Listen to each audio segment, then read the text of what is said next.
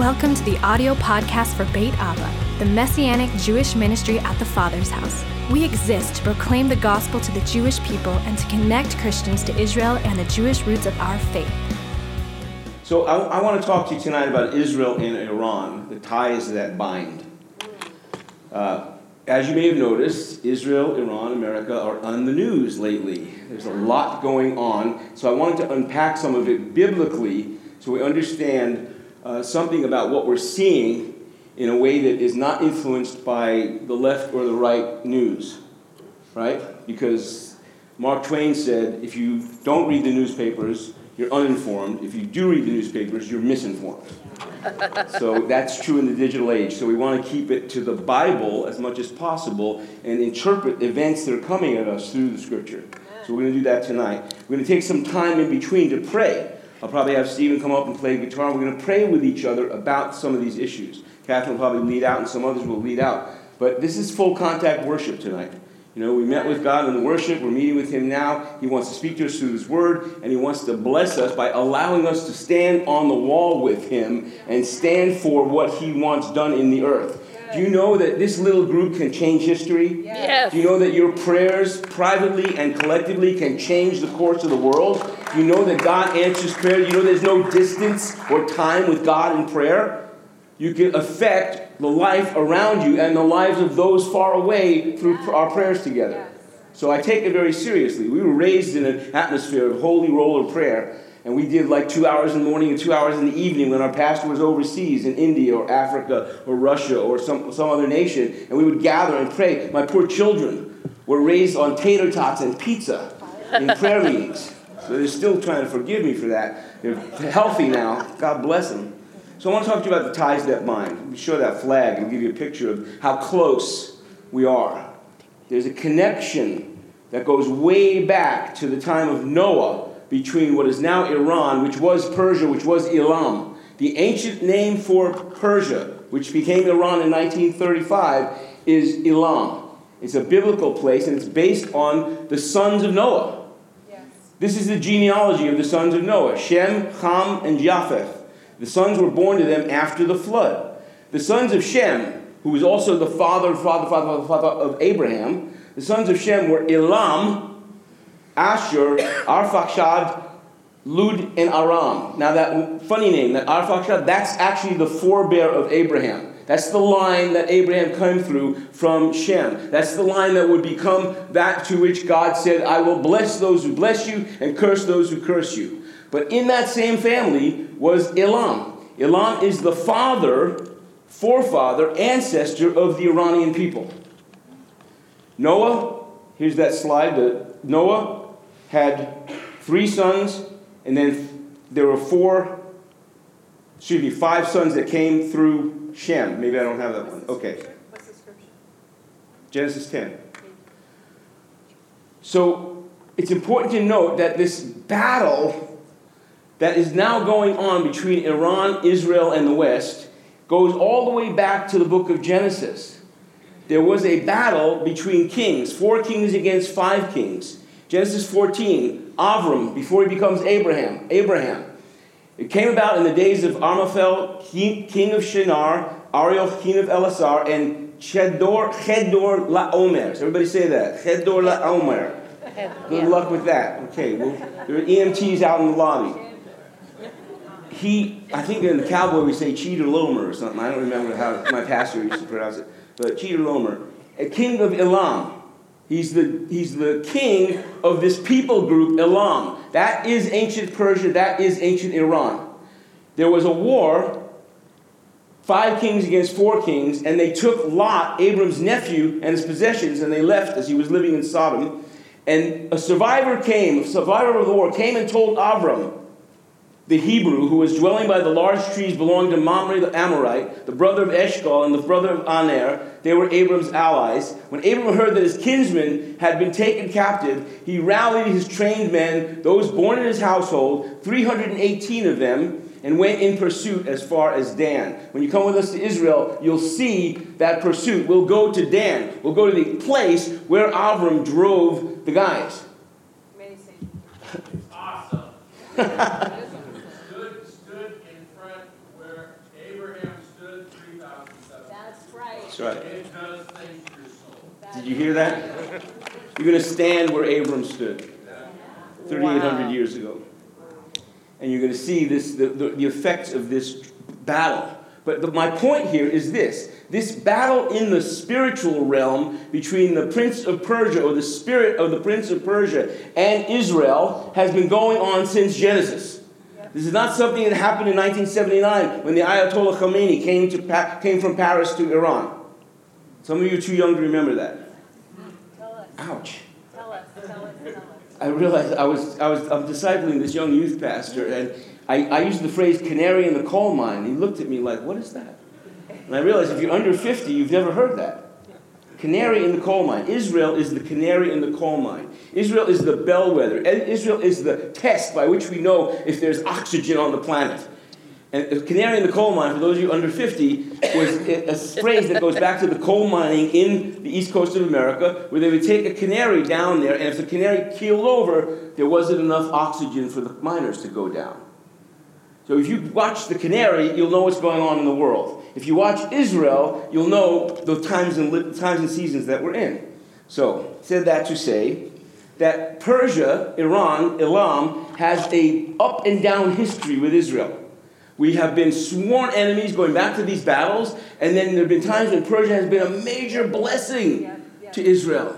And then enemies again, and then a blessing again. And it just goes back and forth. It's like the crown that's formed when you track Joseph's life. He's got the coat of many colors. He's in a pit. He's in Potiphar's house. He's in prison. He's next to the king. And then he's lost because he doesn't have his family. It forms a crown. Persia has been up and down in relation to Israel. So don't lose heart. Don't lose hope about Persia. Remember, the mullahs, the people that are running the regime, are not the Persian people. The Persian people are lovely. They are beautiful, and they are getting saved. Some say 16,000 a day are coming to Christ. They are up to here with Islam, and especially with the version of Islam that's promoting terror throughout the world, which is what the mullahs are doing. So we need to pray for Persia. We need to pray for the Iranian people. They have a crucial role to play in worldwide revival at the end of the age. I'll show it to you in a moment. In the scriptures. They are living out of Jeremiah 49, which we'll look at in a moment. They are living for the time when things will get really hard, but then they will be scattered and they will bring the gospel around the world. It's exciting. So Babylon, 586 BC, destroyed the temple, and Persia rebuilds.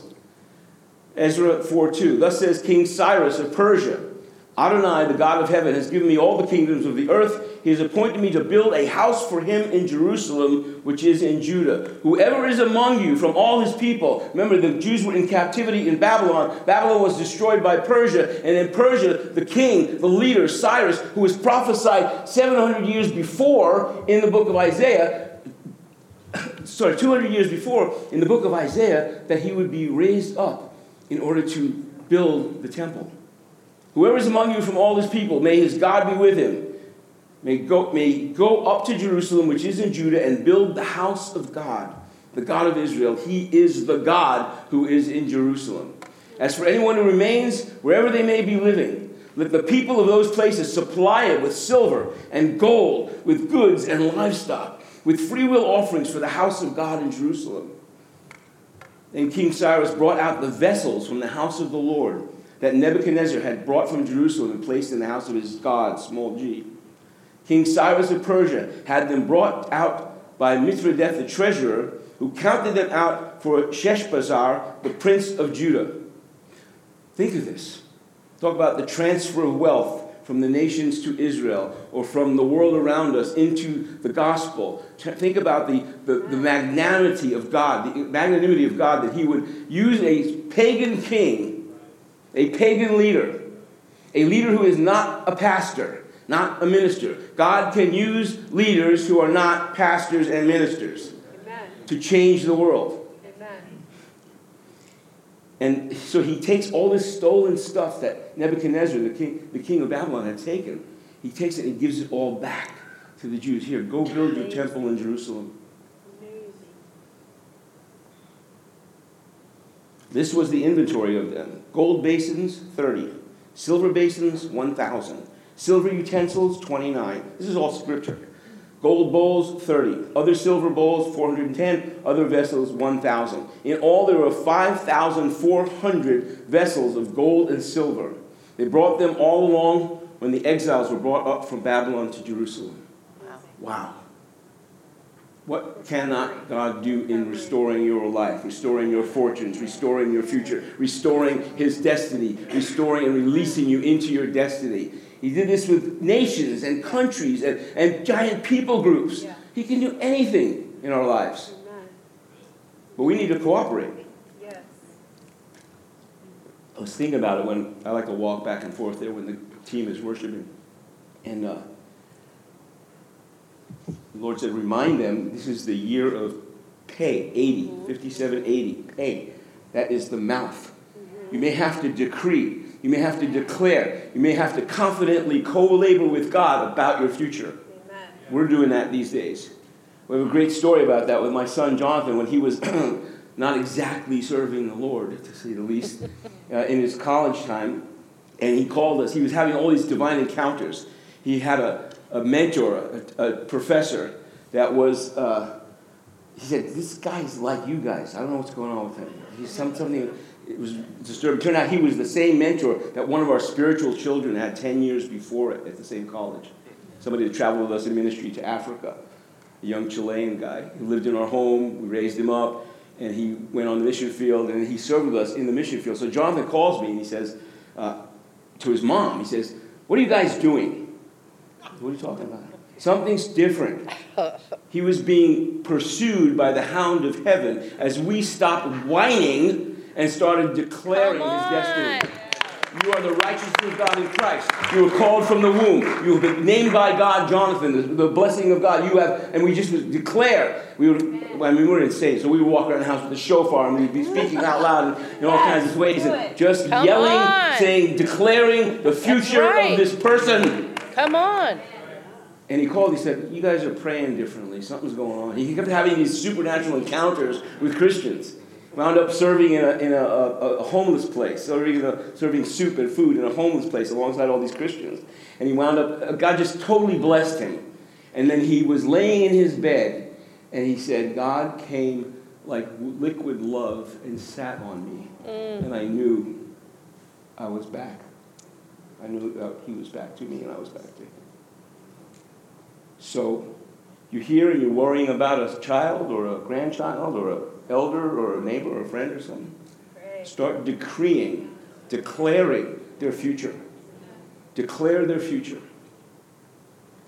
Amen. Now, Persia, let's go macro, we'll go back and forth. Persia has this testimony among them. In the book of Esther, the Persians were there to see God raise Esther up and see God use her to save the Jewish people. So they're observing this connection. I'm going to show you several places in the Bible where the Persian people, the Iranian people, are witnessing the ways of God. And it's getting in them. Esther 4, Mordecai says to her, for if you remain silent at this time, relief and deliverance will arise for the Jews from another place, but you and your father's house will perish. Who knows whether you have attained royal status for such a time as this? Now, I get to say this because my Hebrew name is Mordecai. I say to you, you have attained royal status for such a time as this. God wants to deploy you, your time, your talent, and your treasures in the purposes that he has for you. I don't know what they are for all of you, but you need to believe foreseeing that and step into a level of meaning that you didn't have last year for this coming decade. Yeah, you can partner with us. By the way, thank you for those of you that gave at the end of the year. You really, really helped us step forward. If you can make a monthly commitment to House of Peace, to what we do around the world, it would be very, very helpful for us to budget the future. But whatever it is you're called to, I don't care if it's children's church or street witnessing or adopt a block or medical missions, whatever it is, God wants you to step into it and declare it and believe him to release you in a greater dimension of that this year. Amen. Speak it. You have royal status. We were on television in Tehran not in Tehran, by satellite into Tehran. It would probably be that safe for us to be in Tehran. But we were on television by satellite. And I had this word for the people of Iran. You know, they gather around in living rooms. They gather around and watch the gospel come to them in Farsi, their native language. And they say, essentially, what must I do to be saved? And there's this tremendous revival going on there. We had a chance to speak into that. And this is the word that God gave me. That God has called them as a people to have the royal status to redirect the fate of that country and that people group. And they're doing it now. They're doing it now. That's why there's such oppression coming against them. The mullahs are scared. They're actually running scared. They're going to bluster and they're going to bluff and they're going to do all that stuff because they have to, because Middle East, it's a big deal to save face. You know? And so they will continue to put that face forward. But the fact is that the people are rising again like they did in 2009. 2009, we abandoned them, and the Muslim Brotherhood came in, and also the mullahs came in stronger. But now everything is rocking in that nation, and the gospel is rocking that nation. It's the Spirit of Christ that is rocking that nation. This is really exciting, folks. Now, did Persia witness the Messiah's birth? Could be. Now, after Yeshua was born in Bethlehem of Judea, in the days of King Herod, Magi from the east came to Jerusalem, saying, "Where is the one who has been born King of the Jews? For we saw his star in the east and have come to worship him." These were most likely descendants of Daniel's teaching, Daniel's impartation. It was mixed with, and it's mixed with the Zoroastrianism, with the magical thinking of the day, and there was a cult-like religion, pagan religion in Iran and in the East. But it was infected by or touched by or infused by the teachings of Daniel from back when they were in captivity. In fact, 3 cities in Iran, Savaha, Mahadam, and Raisach, claim that those are the cities that the Magi came from. We don't know for sure. But we know that the news of the king went east with them, because there was a revival and a turning from the pagan gods to Christianity in Iran after the time of Messiah. So we know that the news went that way at least. Now, Persia also attends the birth of the church. You knew that, right? Watch. Acts 2:6. When the day of Shavuot, when the day of Pentecost had come, they were all together in one place. Suddenly there came from heaven a sound like a mighty rushing wind, and it filled the whole house where they were sitting. And tongues like fire, spreading out, appeared to them and settled on each one of them. They were all filled with the Ruach HaKodesh, the Holy Spirit, and began to speak in other tongues as the Ruach enabled them to speak out. Now, Jewish people were staying in Jerusalem, devout men from every nation under heaven. And when this sound came, the crowd gathered. They were bewildered, because each was hearing them speaking in his own language. And they were amazed and astonished, saying, "All these who are speaking, aren't they Galileans? How is it that we each hear our own birth language?" And where were they? They were people from, and they're stated in the scriptures, Parthians, Medes, and Elamites were in the crowd. Parthians are from southern Iran. Medes are from central Iran. And the Elamites are southwestern Iran, and the capital city, going back to the days of Esther, the capital city of Shushan. Now you say, wait, Iranian Jews. Yep. These Iranian Jews? Yeah, I grew up with them.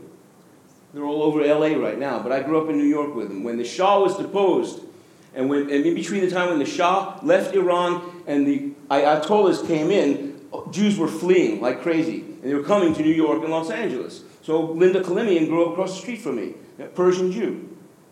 So there's this connection that goes back to Abraham, before Abraham, to Noah. There's a connection between these two people groups. And God wants to bless both of them. That's why I'm so excited to see that there is a rising, the body of Christ in Iran that wants to bless Israel. Yeah. I have a video of a hangman, an executioner from Iran, raised to be an imam, raised to be a leader in the mosque. He was a murderer, and God came to him. Jesus came to him in the mosque. He had a vision, and now he is blessing Israel. I have a video of him with Paul Wilbur. You know, some of you know his music, with Paul Wilbur, and they're kneeling with each other, blessing each other. This man was a murderer in the name of Allah, and now he's a lifesaver in the name of Yeshua. Amen. I'm telling you, folks, everything's possible these days. Everything is possible. The Parthians, southern Iran. The Medes, central Iran. The Elamites, southwestern Iran. Now, you give me that Napa look. I'm telling you, there's Jews in Iran, and they're all over the world now as well. Iranian Jews, Persian Jews, everywhere. How do I know that? Here's a picture of the Zionist Federation of Iran, 1920. Those are Persian Jews standing for the rebuilding of Israel in Iran. That's why I say go to the Bible. Don't go to CNN, certainly not the news. Don't go to any of those stations. Go to the Bible and go to the true history of the area. Now, kind of a hard thing happened to the Iranian people in 570 A.D. Muhammad was born. After all of this history together, being there at the beginning, you got war, then being at peace, then witnessing the birth of Messiah, witnessing the birth of the church, witnessing Esther, saving the Jewish people, all in their midst, being connected to this long love story that we speak about. Then Muhammad shows up, 570 A.D., and begins a movement of war that continues today. And it's not just war against Christians and Jews in the West, it's war against each other. Because the big split between the Shia and the Sunni sects of Islam is about who was the right successor to Muhammad. They've split over that, and they've been warring over that since the 700s, since that time, 700 AD. So the death that's coming out of that battle is not primarily directed at us. It's first at each other, and then it's at us as well. And the Shia side of things, the Sunnis are about 85% of all Muslims, the Sunnis. But the Shia, that's Iran and parts of Iraq, primarily. The Shia side are the messianic murdering style of people. They believe that it's their job to cleanse the earth of all infidels, that's you, Christians, and pigs and monkeys, that's me, Jews. And that when they do that, when they cleanse the earth, they will be able to institute Sharia, there will be a caliphate, they will run the world, and their 12th Imam, or their Mahdi, their Messiah, small m, will come back and will take over and rule the world. That's their mentality. That's why the people of Iran are rising up against the leaders, because they don't believe that. The people don't believe it. The people want to love and to live and to have freedom and to have freedom of speech and freedom of thought and to live the way they want and to be more like the West. And that's one thing that the mullahs cannot allow. They will not allow that. Their desire is to wipe out the Jews and take out all Western influence out of Iran. That's their goal. That's what they're working towards. And that's why there's such a rebellion right now on the part of the people. Because they don't want that. They want life. So in ancient Elam becomes Persia, and in 1935, after contact with the Nazis in Germany, they changed the name to Iran. Because it was a paean to the Aryan race, that they were, along with Hitler and the Germans, they were part of the Aryan movement. And the deal in the 1930s and 40s, you still with me? Oh, yeah. I know it's not like one, step 2, 3, how to feel better after church. I'm sorry. Filet mignon.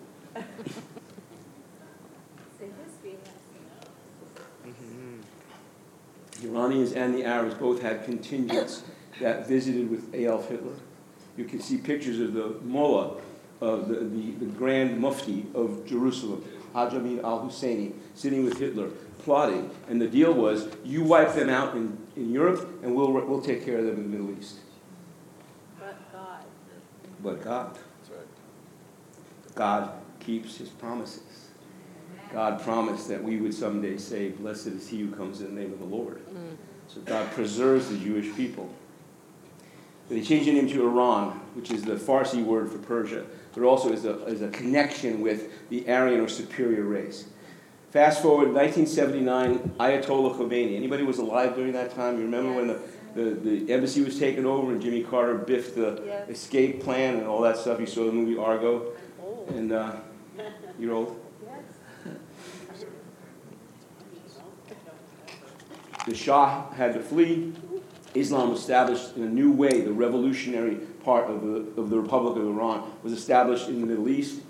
And their plan is to wipe out Israel, take over Europe, and then kill the great Satan, which is us, which is America. That's their plan. And they've been pushing at that since 1979. And they push at it through proxies. Proxy is a substitute or an avatar. So Hamas, Hezbollah, and all the little groups of terrorists are being driven by and run by Iran, but they get the blame so Iran can be in the background, you see? But they are funding all of those crews, many of those. And the process of taking over, it's going to go a little deep in the weeds here, but the process is, first is dawah, which is the word for a cultural takeover. Like having a representative in Congress who is a virulent anti-Semite and who hates Israel and actually hates America. Cultural, just little by little taking over through culture. That's why they buy seats in the universities. So you dare not speak against Islam in the universities because they own some of the chairs, they own some of the seats. So everybody's being politically correct in order to protect it. That's dawah, that's cultural infiltration.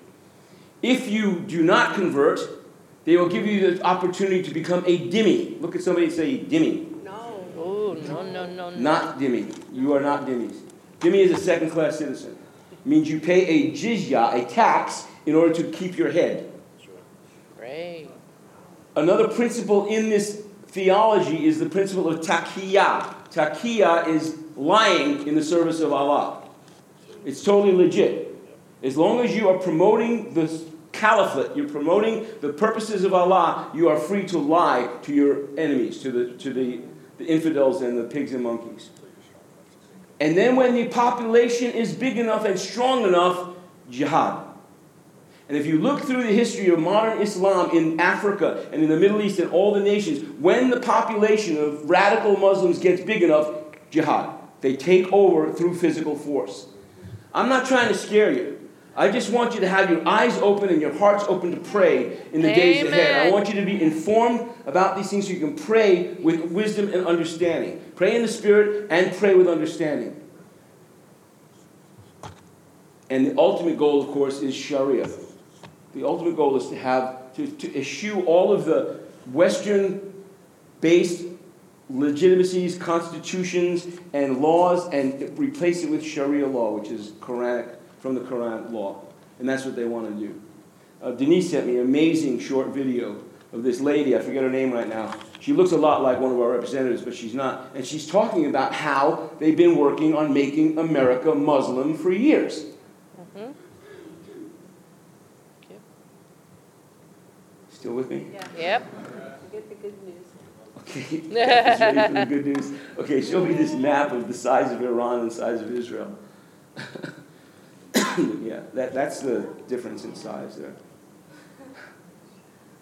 But God. That's right. Now look at this other map. If you look at I don't know if this thing works, but if you look at this, you'll see that here's Iran. To this side is Elam. Ancient Elam is on this side of Iran, right? That's also where their nuclear power plants are, where they're trying to create nukes. I'll get to that in a moment. But their goal is to make a Persian crescent, a Sharia-based Persian crescent that takes this whole area and turns it under Sharia and into a Shia area of the world, Shia-led area of the world. Now, so how do we interpret what our president did with Qasem Soleimani? You know, the guy that we took out, we neutralized? You should sign up for my newsletter. I have one coming out this week. It's called Headlines, Red Lines, and Deadlines, about where we are in time. But we took him out, right? And he is behind much of the chaos in the Middle East for the last number of years, long time. He's the brains of the operation. And listen to an Israeli journalist, Ehud Ya'ari. According to Israeli journalist Ehud Ya'ari, the taking down of this Persia-based mass murderer, quote, is the most important assassination from the Jewish point of view since the assassination of Reinhard Heydrich, the architect of the final solution in Prague in 1942. He's the think tank. Just like the Nazis had a think tank leader, this guy was the think tank leader. This is the same journalist, this man was the brains and the engine of the Iranian machine that is trying to wrap the Middle East in the arms of an octopus. He was the head of the octopus in this regard. So what happens? They show on the news, on your news, you saw all these mourners in the streets being coerced, some true believers, but many coerced to mourn this guy. But what came out of that was another uprising, like in 2009, among the students and the people of Iran. And what they did was incredible. They stood at fear of their life. They've executed over 1,500 people during the season. Yeah. These people are brutal. 1,500 murders and many, many jail, many more than that jail. They're standing up, like Hong Kong is standing up, like other parts of the world are standing up and saying, we want life, we want love, we want God, we want freedom, we want liberty, we want all the good stuff that we can have on planet Earth. We want that. We don't want this oppressive regime. So where did the students go? Typically, what I remember is that it was burning the American flag and burning the Israeli flag. We're stomping on the American flag, stomping on the Israeli flag. That's kind of sports in Iran, right? But look at this. The students refused. They walked around the American flag. Oh. Putting their lives on the line doing that, by the way. They walked around the Israeli flag. They walked around the American flag, and they were saying, no, you are the liars, you mullahs. We want truth.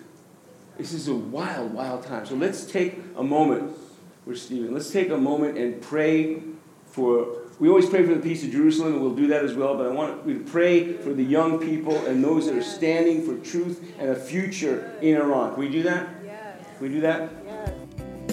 For more information about Beit Abba, log on to our website at tfh.org/Beit Abba or call our office at 707-455-7790.